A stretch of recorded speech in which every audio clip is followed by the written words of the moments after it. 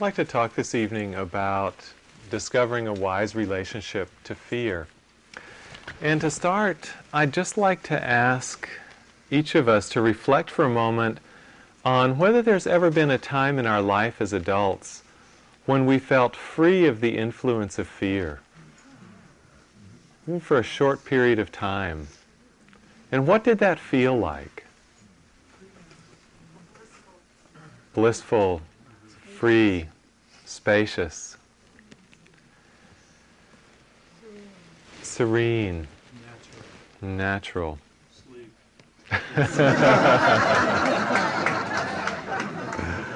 Sleep. There's actually a statement that I heard from Menindraji, who was one of Joseph Goldstein's first teachers, who said that sleep is the ordinary person's greatest pleasure. Maybe because of that freedom. So there's a wonderful quality in our life in the absence of fear. There's a really delightful quality. And I think that sort of serves to show, by contrast, the sort of shadow that's in our life when fear is present. How fear kind of casts this cloud of darkness over our being, over our mind, over our life, over ourselves, even when many of our fears are really unnecessary or unfounded. And really, it's the whole range of fears that we react to. You know, we react to really little fears like, do I have enough gas to get home? Is there Haagen-Dazs still left in the freezer? How can I do this seminar when I have a run in my stocking? Things like that. Then there's sort of the middling levels of fear. Things like the fear of public speaking. And someone took a poll a few years ago and found out that the fear of speaking in public was actually the number one fear of this random sampling of Americans who were surveyed. The number one fear in this country was fear of speaking in public. Fear of death was somewhere down on the list like number 4. You know. Personally, I'd rather be here tonight, but the fears that come up, for instance, around job interviews. Ever feel your stomach sort of turn to jelly before you're going for a job that you really want? Or fear of confrontation with a coworker or a manager. And then, of course, there are the really big fears, the significant fears that we confront in our life. The fear of serious illness, the fear of loneliness, the fear of death, our own or of those we love. One of the greatest fears, I think, that adults have probably is the fear of harm to their children. And these are real fears in a way. Fear is really one of our deepest psychological conditionings. It's such a strong force for most of us. And when it's present, not only does it cast this sort of dark, oppressive cloud, but it actually brings about a contraction that we feel in the body and in the mind that blocks our unfolding. When Jesus talked about not hiding your light under a basket, the basket most of us hide our lights under is the basket of fear. Fear keeps us constrained and small and tiny, and it doesn't allow our inner beauty really to come out and flower. And so that flowering begins to take place as fear lifts, as this contraction starts to unfold for each of us. It's really the pathway to love. Gerald Jampolsky is a teacher and healer that many of you probably know or know of. Created a Center for Attitudinal Healing, and a lot of his work was inspired by A Course in Miracles. And he wrote a book that was sort of his interpretation of A Course in Miracles, titled, very suggestively, Love is Letting Go of Fear. And there's a deep truth in that. When the cloud of fear lifts from our being, we find ourselves automatically in the state of love. It's not like we have to get rid of fear and then find love. Love is the natural state when the mind is not clouded by fear. So this is really a key to our opening, a key to spiritual unfolding, is being able to work with fear. Fear is also closely tied to some other root emotions. We talked last week in working with anger, how sometimes underlying anger can be the fear that I don't exist. When you don't acknowledge my existence, I start to become afraid that maybe I'm not visible in this world. Maybe I don't exist. And so that seed of fear triggers aggression and triggers hatred and triggers acts of unkindness and war and revenge. It's also closely related to desire. If you look at the way our minds move and what disturbs our peacefulness, typically the mind swings between two poles, wanting what we like and not wanting what we don't like. And this movement we call desire, and this movement we call fear. And they're really closely tied. And you'll notice that anytime you really want something very much, very badly, if you look underneath, there's a fear of not getting it. So fear always accompanies wanting. And at the same time, if you look at why we want a lot of the stuff that we do, it's based on insecurity. And this is really a key in looking with fear. We really have to acknowledge that as human beings, the situation of our lives is uncertain. Nobody is guaranteed security on this earth. Any of us could die as we drive out of Spirit Rock tonight. Any of us could wake up in the morning feeling ill and find that we are in touch with the beginning of an illness that will take us directly to our death. That can happen to any of us at any moment, young or old. And so for us as human beings, life is inherently uncertain. That is a fact. That's the truth. And recognizing this inherent uncertainty, we tend to look around the world, all around the world, for something to make us feel safe, something to bring that security back. And so we tend to latch on very early on to our parents, later on to friends, partners, and significant others. We tend to find our security with possessions, with money, with status, with a job title. We tend to find some security in a self-image, that we believe ourselves to be a certain way, and that lasts over time, and that seems to give us something to fall back on. We find security in views and opinions. I believe the world is like this. I don't believe the world is like that. And to each of those areas we cling to some extent. And one of our greatest forms of clinging is to the body itself. That as long as the body is somewhat healthy and reliable, we feel safe. And yet that can be jeopardized in a moment, in the twinkling of an eye. So in coming to understand fear, we need to look into the nature of clinging and the effect of clinging. If I'm afraid, if I feel my vulnerability in this world, and out of fear I pick up something that makes me feel secure, what happens as long as I hold on to that thing? Look what we're perpetuating. As long as I'm holding on to something, on some level I know that that thing I'm holding on to is itself precarious. Whether it be another person, or possessions, or a big bank account, or whatever, anything that we hold on to is also subject to impermanence. And so somehow we know that this thing can pass away.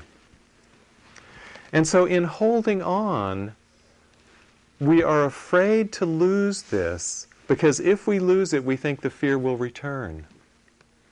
So as long as we hold on, there's actually a fear involved even in clinging. Because on some level we know that this can pass. So in holding on, in the very act of holding to something for security, we're also perpetuating fear. So it doesn't turn out to be the satisfying answer. It doesn't turn out to be a final answer either. So fear and clinging really go together. They're intimately connected. And one of the useful things about fear is that whenever we feel fear, we can use it as a pointer and say, well, what is being held to? And we're all holding in many different ways. Actually, as long as there's a sense of a separate self, there is some clinging going on. The sense of separate self, or the sense of I, or ego in Buddhist terms, is formed by holding. These two are virtually synonymous in Buddhist thought, the sense of I and the sense of holding. So as long as there is a sense of I, on some level there is the operation of fear. And the only freedom, final freedom from fear, comes with letting go of this sense of a separate self, realizing our deep, deep connection to the whole universe. The Buddha put this very succinctly when he said that wherever there is clinging, there is trembling in the mind. And this image of trembling or wavering is one that he used over and over again to pinpoint the location of fear. In one who is holding, the mind is not steady. The mind is shaky. There's trembling. So one of the things we want to come to understand with fear are the mechanics of it. How is it triggered? How does it really operate? One of the things that we noticed in doing the short guided meditation this evening on fear is that fear is always connected to some thought about the future. And it's important to see the arising of the thought and then the emotion that trails in its wake, as it were. There's some thought about the future that we don't like, and then fear comes, that emotion of fear. This has been compared in the Zen tradition to an artist who draws a painting of a tiger, very lifelike painting of a tiger, and when he's done drawing it, he steps back and looks at it, and he becomes frightened. And that's what we do in our minds all the time. We draw these pictures of tigers, and how scary. That's why Mark Twain says, the worst things in my life never happened. Krishnamurti, this great Indian philosopher, put it very succinctly when he said that thought breeds fear. Thought breeds fear. And this is kind of a good pointer, because what it means is that life is not inherently frightening. Life is not frightening. Life may be uncertain. It may be unpredictable. There may be an element of the unknown or an insecurity inherent in life, but it doesn't mean that we have to relate to it with fear. Fear is the product of thought, projecting into the future a fantasy of its own making, of its own creation.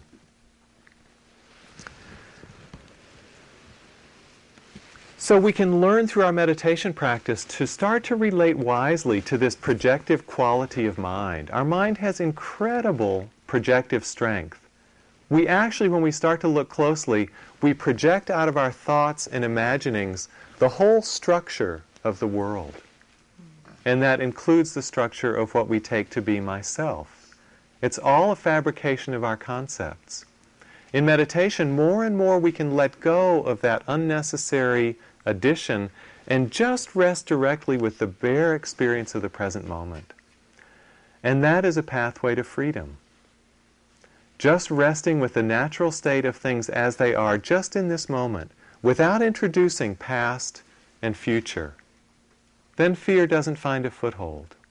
And we're simply at ease, just as things are unfolding here and now. So how can we work to start to relate wisely with fear? Well, the first thing to say is it's our tendency really to want to avoid situations that bring fear up. We don't like the experience of fear. And so in our lives, we tend to weave a path through life so that this emotion doesn't arise very often. You know, for the most part, if we could live our lives and have it never arise again, that would really be ideal for most of us. And fortunately, it doesn't work that way. It can't work that way. So if we just keep avoiding difficult situations that bring up fear, actually we only strengthen its conditioning. It strengthens that groove in the mind that says fear is really something to be avoided. Because actually it's not. It's just a paper tiger. And we need to come to terms with that paper tiger through our practice. If we take the risk to start to explore fear, then we may find a way to go beyond it. This is a time-honored tradition in Buddhist practice, this experience of confronting fear. From the very early days of the Buddha's teachings, he would often direct his nuns and monks to go do their practice in the charnel grounds. in places where bodies had just been left out in the open for animals to feed off of them, for birds to peck them for sustenance. And it was considered a very, very great place to meditate, because it would bring up fear for people. It brings up the fear of our own mortality when we see other bodies decaying. Great meditation practice. Ajahn Chah's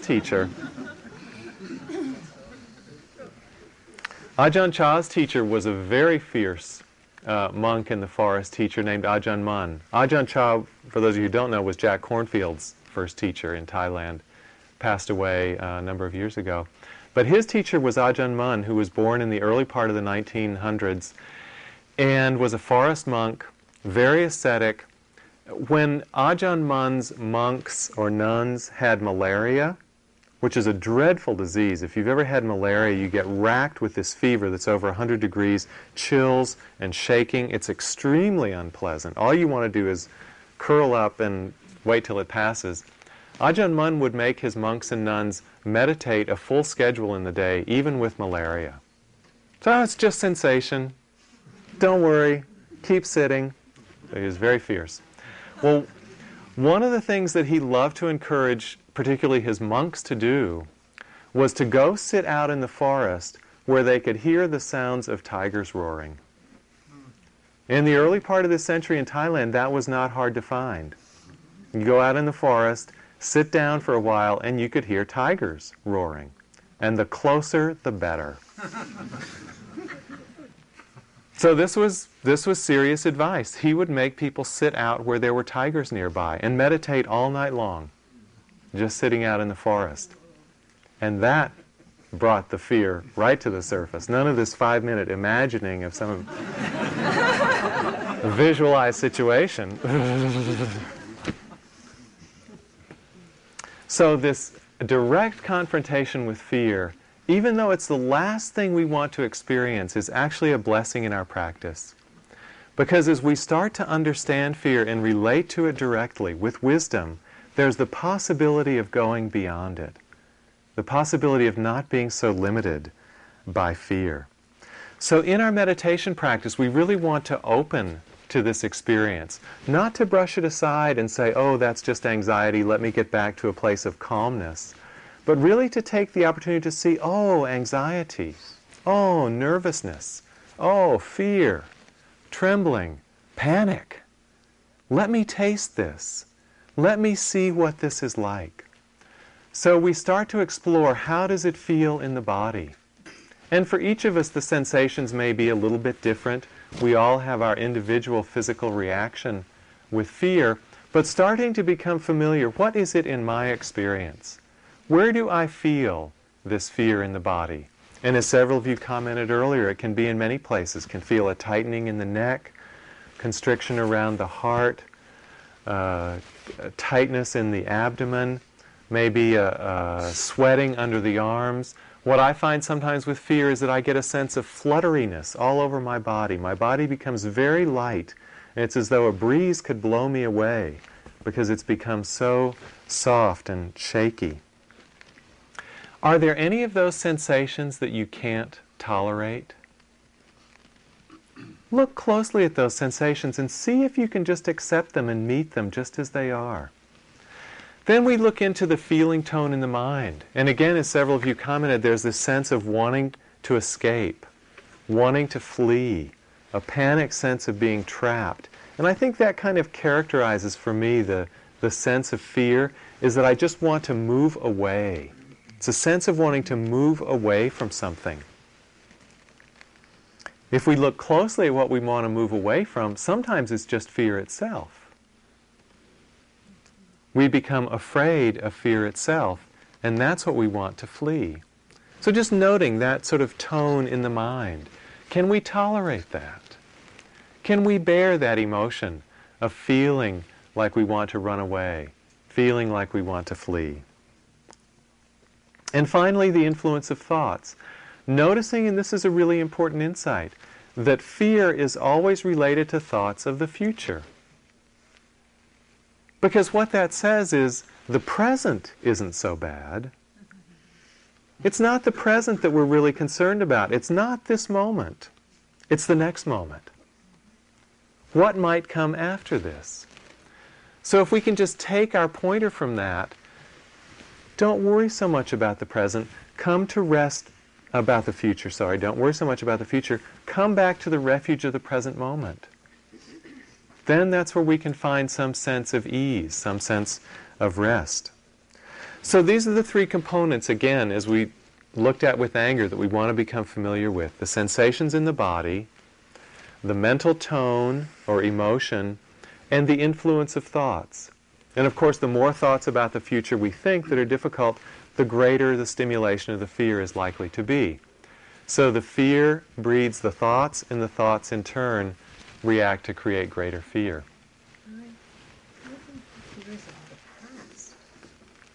The comment was that fear may be related to the past. And I think that's very true.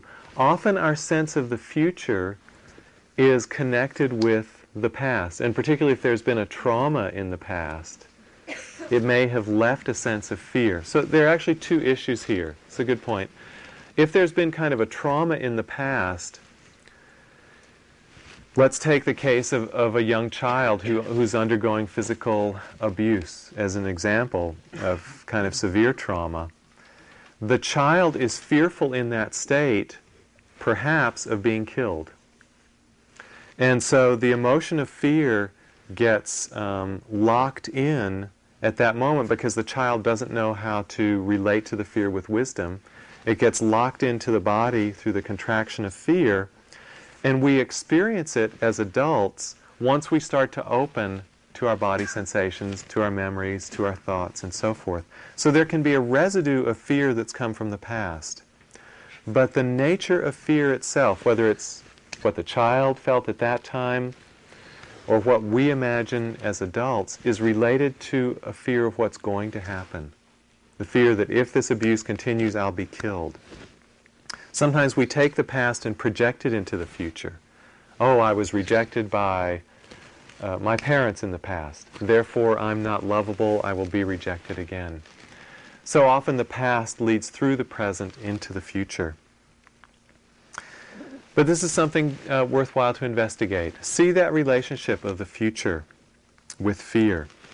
So we look at all these components and we ask, can I be with the bare experience of fear? Because mostly what happens when fear arises, we feel more afraid. We don't want to experience the fear directly, but we lock into a feedback loop with fear. The first wave of fear makes us more afraid, and the fear amplifies, and we search for some escape. And so we never come to understand the experience of fear as it is. And it's the experience and acceptance of fear as it is just in this moment that is freeing. Because we start to see, I can tolerate these body sensations. I can tolerate this panicky sense of being trapped or wanting to flee. I can tolerate these thoughts, these imageries about the future. I can tolerate all of that. So in our meditation practice, we don't try to get rid of the fear. We don't try to push it away or suppress it. We open to it and see if we can really accept it. And if we can really open to the fear and accept it, what we've done is we've made our home, we've found our refuge again in the present moment. And there is an ease and a sense of safety in that. So in a sense, what's required at this point is that we take our focus off the future. To some extent, we have to be willing a little bit not to be so concerned about what might happen tomorrow in my job interview. We need to be more interested in what's happening right now. And how can I relate to this moment of my experience with wisdom and discover my freedom in relation to this moment, just as it is, this moment of fear. It's a little bit like that statement of FDR's, we have nothing to fear but fear itself. Well, I'd give him about 70% from a Dharma perspective on that. But it's a pointer anyway. For a politician, it's a pretty good Dharma talk. So actually having fear come up in our meditation practice, or any time in our life when we can give our full attention to it, is actually a blessing. Because it's only through this intimate contact with fear that we can start to understand it. In understanding it, we can open to it and accept it. And in accepting it, fear starts to lose its power. We no longer have to stop doing things because we think we're going to feel fear when we do them. You know, when you think about trying to meet somebody new, or asking a new person to do something with you, and there's this momentary hesitation of fear, how much of it is because we don't want to go through the anxiety or the discomfort that that action brings up in us? A real space of freedom and spaciousness opens when we're willing to experience the fear around our actions. And we can go ahead, so what if I feel afraid or nervous doing that? I can handle that. I know this guy fear. I've accommodated it. I've understood it. I can let it be there, and I don't need to let it change my actions. So in accommodating fear, we actually create a lot of space around it. And it no longer has such a power to dominate and control and rule our lives in that way. And with that spaciousness, we can act more from clarity. I mean, one of the worst things about fear is we're such fools when we act from fear. We do such stupid things, all of us, me included. When we're afraid, you know, we snap at people, we get defensive, we project onto people. Developing through meditation some spaciousness around fear, we can let the fear be there and not be so shaken by it, and act somewhat from clarity, somewhat from wisdom. So you'll notice sort of a common theme in relating to fear as in relating to anger, as we talked about last week. And the guidelines for both of them really are to embrace the feeling and guard the action. Really open fully to the feeling, whether it be anger or fear. Let yourself feel it directly, and take some care with how you act. Because if you act directly out of just a reactive state, being controlled by the emotion, to some degree you'll be strengthening its conditioning. The more awareness you can bring into your actions, even while you're feeling the feeling, the more you'll decondition the arising of that emotion. And that's another step toward greater freedom from it. There's another approach with fear that I want to mention. I'm always a little reluctant to go into it because it's a really different approach than our sort of usual Vipassana, you know, be spacious, be accepting, open up, be gentle. And this approach with fear involves quite a lot of firmness. It's an approach you might call getting tough with fear. And sometimes in your practice, in your life, or wherever, you might just reach a point where you just feel you've had enough of fear. You know, you just realize that fear has been influencing you, you've been under its sway, it's been going on long enough, and you just say, I'm fed up with this stuff. In some of the Chinese Buddhist practices, they talk about the practice of the host and the guest. And it's as though the emotions that visit us, the experiences in our practice are the guests, but we take the seat as the host. And when a guest has lingered too long at the table, sometimes we have to show them the door, firmly. Sometimes not even courteously. Well, this came up for me also in my practice, in the early years of my practice. I'll ask again, are there any children here tonight? Any kids under 16? Okay, so we'll have the R-rated version again. I was practicing in England. I was on a month-long retreat. And I think I've mentioned before here on Monday nights that I had a residue of kind of anxiety and fear coming out of a lot of sort of psychedelic experiences of the 60s.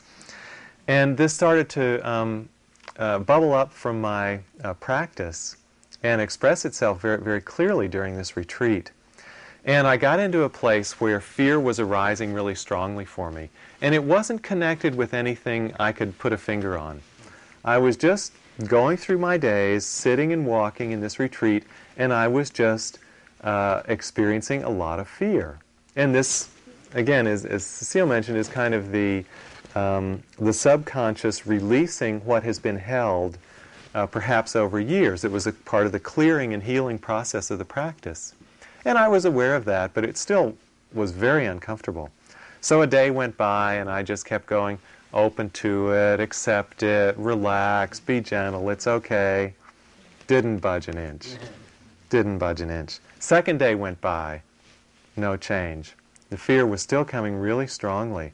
And I was starting to get really frustrated with it because it was intense. I felt, as someone mentioned earlier, that my skin was kind of crawling with fear. I felt my brain was crawling with fear. And it just wouldn't stop. You know, it had gone on for about 2.5 days at this point.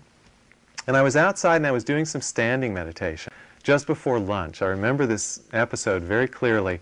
I was standing, and I think there's a reason that this happened during standing meditation. And I'd gotten so fed up with the fear, I got really pissed off. I don't care if I die from this fear. I'd rather die than live like this.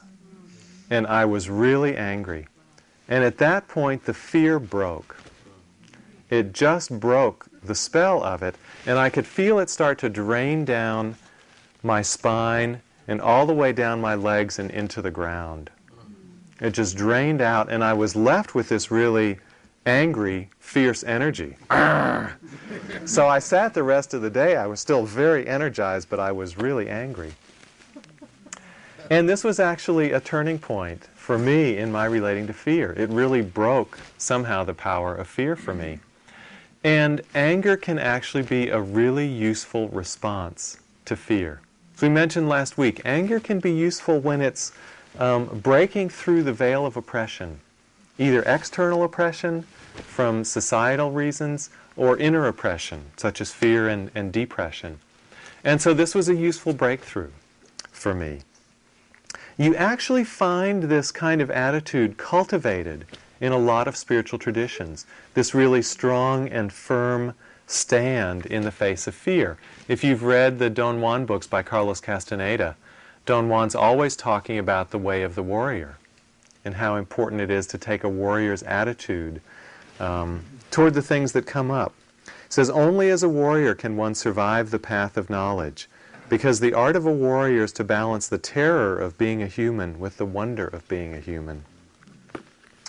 The Buddha said that when he was practicing, before he became awakened, in the 6 years of his intensive meditation practice, he said whenever fear arose, he made a resolve that in whatever posture it arose in, he would not change his posture until the fear had passed.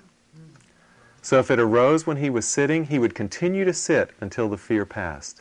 Or he would continue to walk, or he would continue to stand, or he would continue with his lying down meditation. He would not change his posture until the fear passed.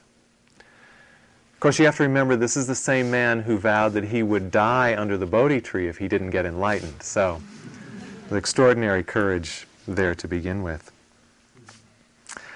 There's this quite wonderful story of a modern encounter with a Japanese Zen teacher written by a guy named Lawrence Shainberg. He's just published a book called Ambivalent Zen. And it tells about his studentship under a Japanese Zen teacher in New York City. And it was an excerpt from it was in the Sun magazine last month, and the book is also available. And this Zen teacher is very innocent, idiosyncratic, as a lot of Zen teachers are, and he has his own approach to the English language, which is often charming. And Lawrence would he said he often began sentences to his teacher with the phrase, I'm worried that, blah, blah, blah, or I'm afraid that, blah, blah, blah. And this was his teacher's response one time. He said, Larry-san, why you always afraid? 45 years old, talk like baby.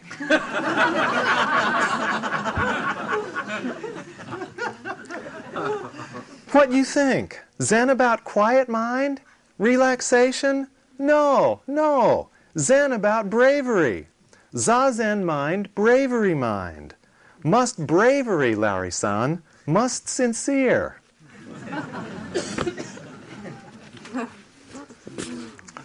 Must bravery. That's good advice for all of us. Must bravery. Sasaki Roshi is another great Zen master. I think I've mentioned him before. He's in the Rinzai tradition of Zen, which is the fierce, warrior-like Zen tradition. And he wrote in a book once, in his retreats you meet with him for an interview 4 times a day. And you're supposed to answer these koans, which are very puzzling and stumping. And I felt like a fool meeting with him every time. I didn't want to go. But he said, don't be cowardly. He said, when you come for an interview with me, prepare to kill or be killed. So, bravery mind. Vipassana teacher interviews are not like that.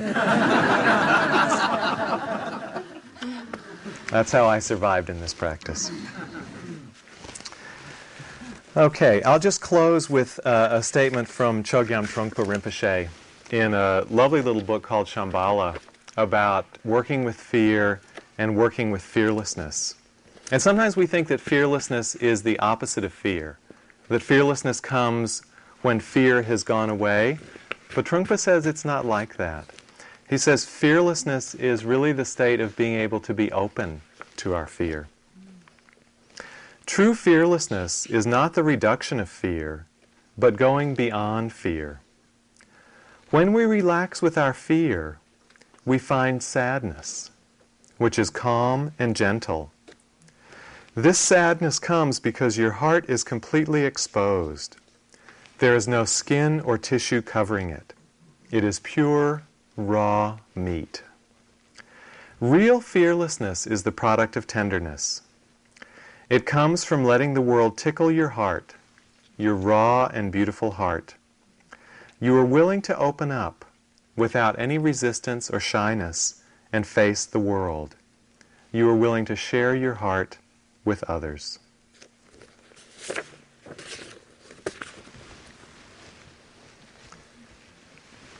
So we have a few minutes left if anyone has any comments about fear, anything you'd like to share, any questions, anything you'd like to talk about. Please. Hi. Yes, please. Two different things. One is sometimes I'm not sure if it's fear or excitement. Uh-huh. Uh-huh. The other situation is sometimes the body sensation and the fear is telling me I have to move away from a situation. Mm-hmm. And it's the correct decision to make. Good point. So, how do you know those things? Yes. Good questions. First comment is that sometimes fear is very close to excitement. And I think that's true, that sometimes something that's about to happen, we have actually mixed feelings about, and that's kind of the mind going, a little bit, it's sort of going between success and failure. Oh, is this going to be great, or am I going to fall on my face? And sometimes we have both reactions to the same situation. It's interesting to start to look at excitement, too, from a meditative frame of mind. When you really encompass either fear or excitement with a very spacious meditative mind, you see that both are just energy. And kind of the way the energy gets colored has a lot to do with our thoughts or our beliefs. So when we can relate to it just on the level of energy, it takes a lot of the added charge away from it. And again, it returns us to kind of a sense of freedom. So I think you're right, they are really close at times. The second comment, I'm sorry, could you restate? It's sometimes I've been in situations where my whole body is starting to Right. shake, and Right. I have discovered that was telling me that I was in a bad situation. Yes, yeah. Sometimes it's absolutely true that situations are not safe, and we need to respect that feeling of not being safe. And sometimes fear is a good pointer to us that we need to move away. And that's wisdom. That's really seeing what's skillful in a certain situation. And the encouragement to confront our fear isn't actually an encouragement to put ourselves in situations where our life is actually in jeopardy, or something really unfortunate might happen to us or those that we care about.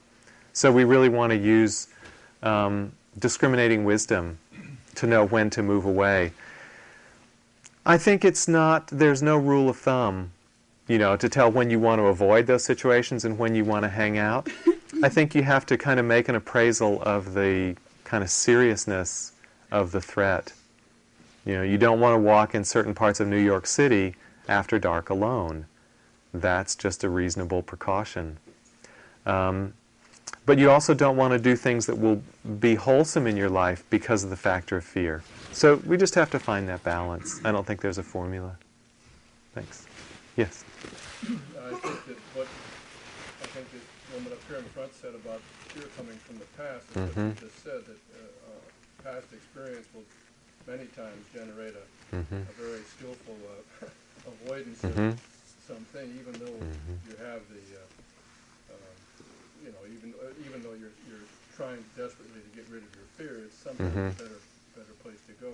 Yes. I have when you were talking about recalling fear, I was thinking that about 98% of the fears that I've had in my life have been apprehension, things that I thought were going to, and very few of those have turned out to be what I thought they were going to be. And so, when you try and recall something that you were afraid of in the past tense, you know what it was, and now you're no longer afraid of it.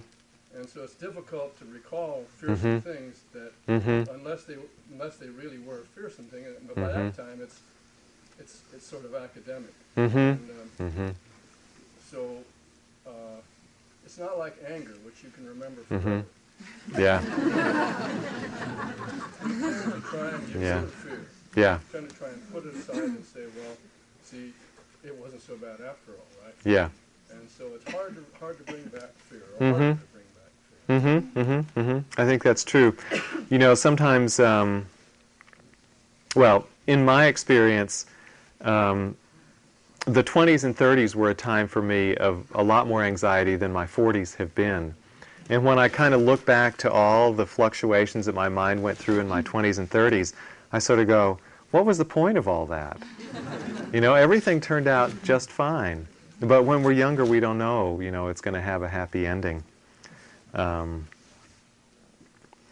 If you want to kind of cultivate fear, it may be necessary to think about things that have yet to happen. Only for the purpose of the practice. Sometimes I say with meditations like this, it's like those TV commercials that say, filmed on a closed course with professional drivers, don't try this at home. These meditations on fear and anger are not really meant to be done at home a lot. It's just kind of to get in touch with a sensation. Other questions? Please. Actually, I was wondering about the whole notion of avoidance, because in the past when I'm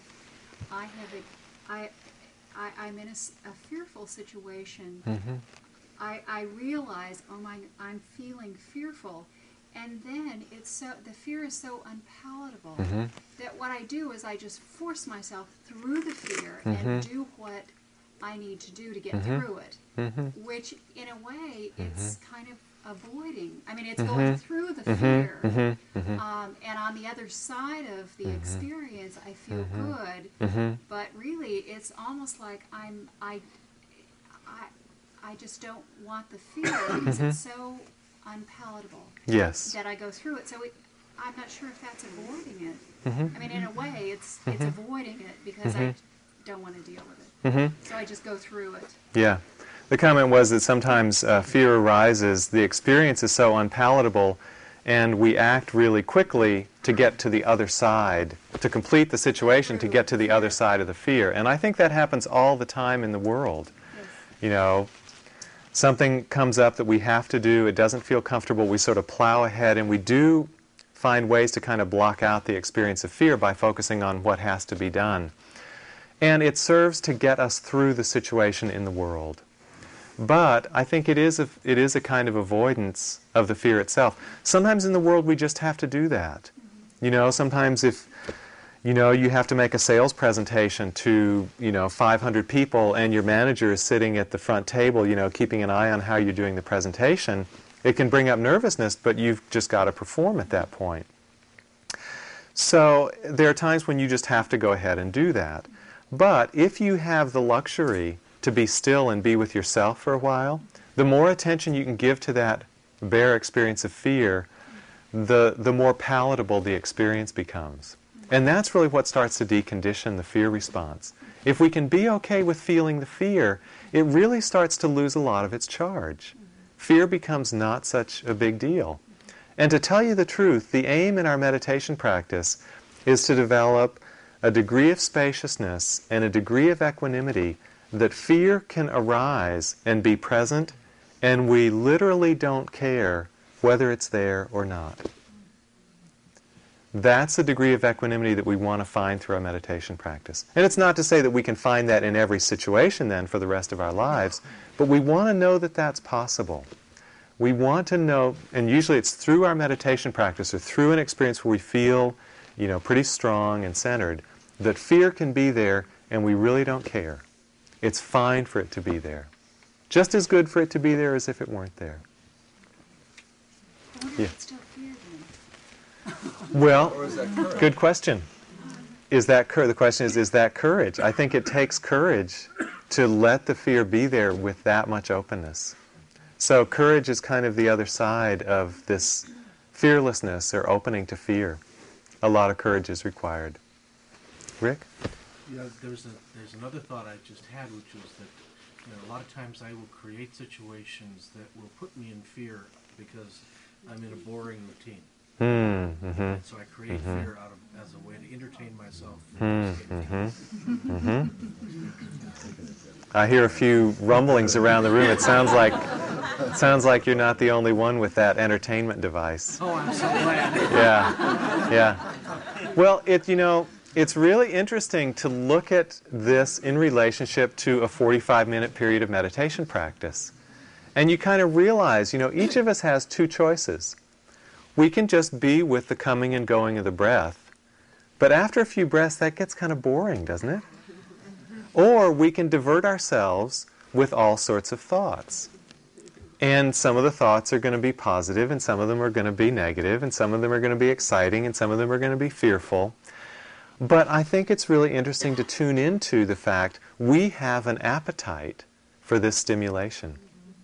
And it's our appetite for this stimulation through our own thinking that blocks us from resting in the peace of the moment. Because frankly, to tell you the truth, most of us find peace boring. And so, honestly, we are all choosing moment after moment to be entertained by the flow of thoughts with their ups and downs and the positives and negatives than to rest in peace, because peace is always accessible. It's always here, and we turn away from it. It's a great insight. Yes? In the light of what you just said about getting to a point possibly where one wouldn't care whether or not fear is present, I was just thinking about the other thing you said about coming to a point of not being able to tolerate the fear and having anger saying fear out in that dramatic sort of sense. Would you say that that's just a possible technique for on the path towards getting to where you don't care whether fear is present or not? Yes. If you're stuck in a place that you find intolerable? Or? Yes. I basically see the anger as a kind of temporary way through that kind of breaks the grip. It's really important to break the grip when a pattern has really set in. And then once the grip is broken, you still need to go back and accept fear with that total equanimity. And that may take years. For me, it was sometime after that before I could be that equanimous with fear. It's probably a couple of years later before I could be really equanimous with fear. But it broke the grip. And so it was a temporary, helpful thing. Somebody had a hand up over here. Yes, please. There's two aspects to my question. I'm curious what you have to say about what I would call chronic fear or chronic anxiety, chronic anger. That's the first part. The second part is when it comes from other people. So a person, for example, I was going to bring this up last time, a person who is chronically angry that you have to deal with, which of course creates a situation where you may be chronically fearful, Mm-hmm. they deal with that person. Mm-hmm. So it isn't just you. You're not dealing with this in isolation. It involves another person. Okay, the question is about chronic fear or chronic anger and a habitual pattern of fear in response to someone else who's chronically angry. This is a really common thing, certainly in our culture, maybe in all cultures, I don't know, but that we get afraid when someone is angry at us. That's a really habitual, conditioned response. And in most cases, it's not necessary. For the most part in our culture, people are not going to hit us or run into our car or shoot us because they're angry with us. So actually, there's nothing necessarily at threat when somebody gets angry at us. But we tend to respond with fear. Yes? There's one comment I wanted to make. Often the fear and the anger come when you feel like you're caught in the headlights. So a person who is passing a judgment upon you in a very forceful condemnation of some way, that's a different from feeling not that you're not recognized. It's just the opposite. It's as if you're being recognized, but you're only being seen with this kind of glasses. So to speak. True. Yeah. So when the anger is coming with a direct personal condemnation as well, I would still suggest that the response of fear is a conditioned response that isn't necessary. And even if someone else thinks that I'm the worst person in the world, why do I need to be afraid of that possibility? If if I know myself well, and I know my own motives and the reasons for my action, and their perception isn't true, then why can't I just rest, confident in my own perception? If what they're saying does have some truth in it, why do I need to be afraid of seeing that truth? And then it gets into, that starts to get into a whole lot of things about our self-image, how we want to appear a certain way to the world, and when someone doesn't see us that way, we're threatened. But I'd suggest that what's at a lot of the root of that kind of fear is a clinging to self-image. And it's not to say that that's easy to work through or to be free of, but I'd say again it's another kind of clinging that's underlying our fearful reaction. And that it doesn't have to be there. Even though it is for most of us, and I certainly include myself in that. But it can be worked with. It's workable. Okay, we've come to 9 o'clock, so we'll close here.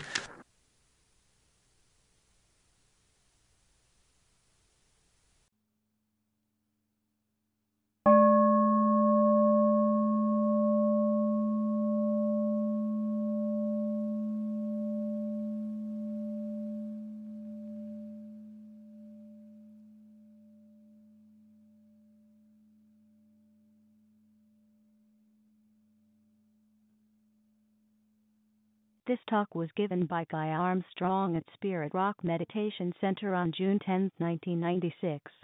It is an offering of the Dharma Seed.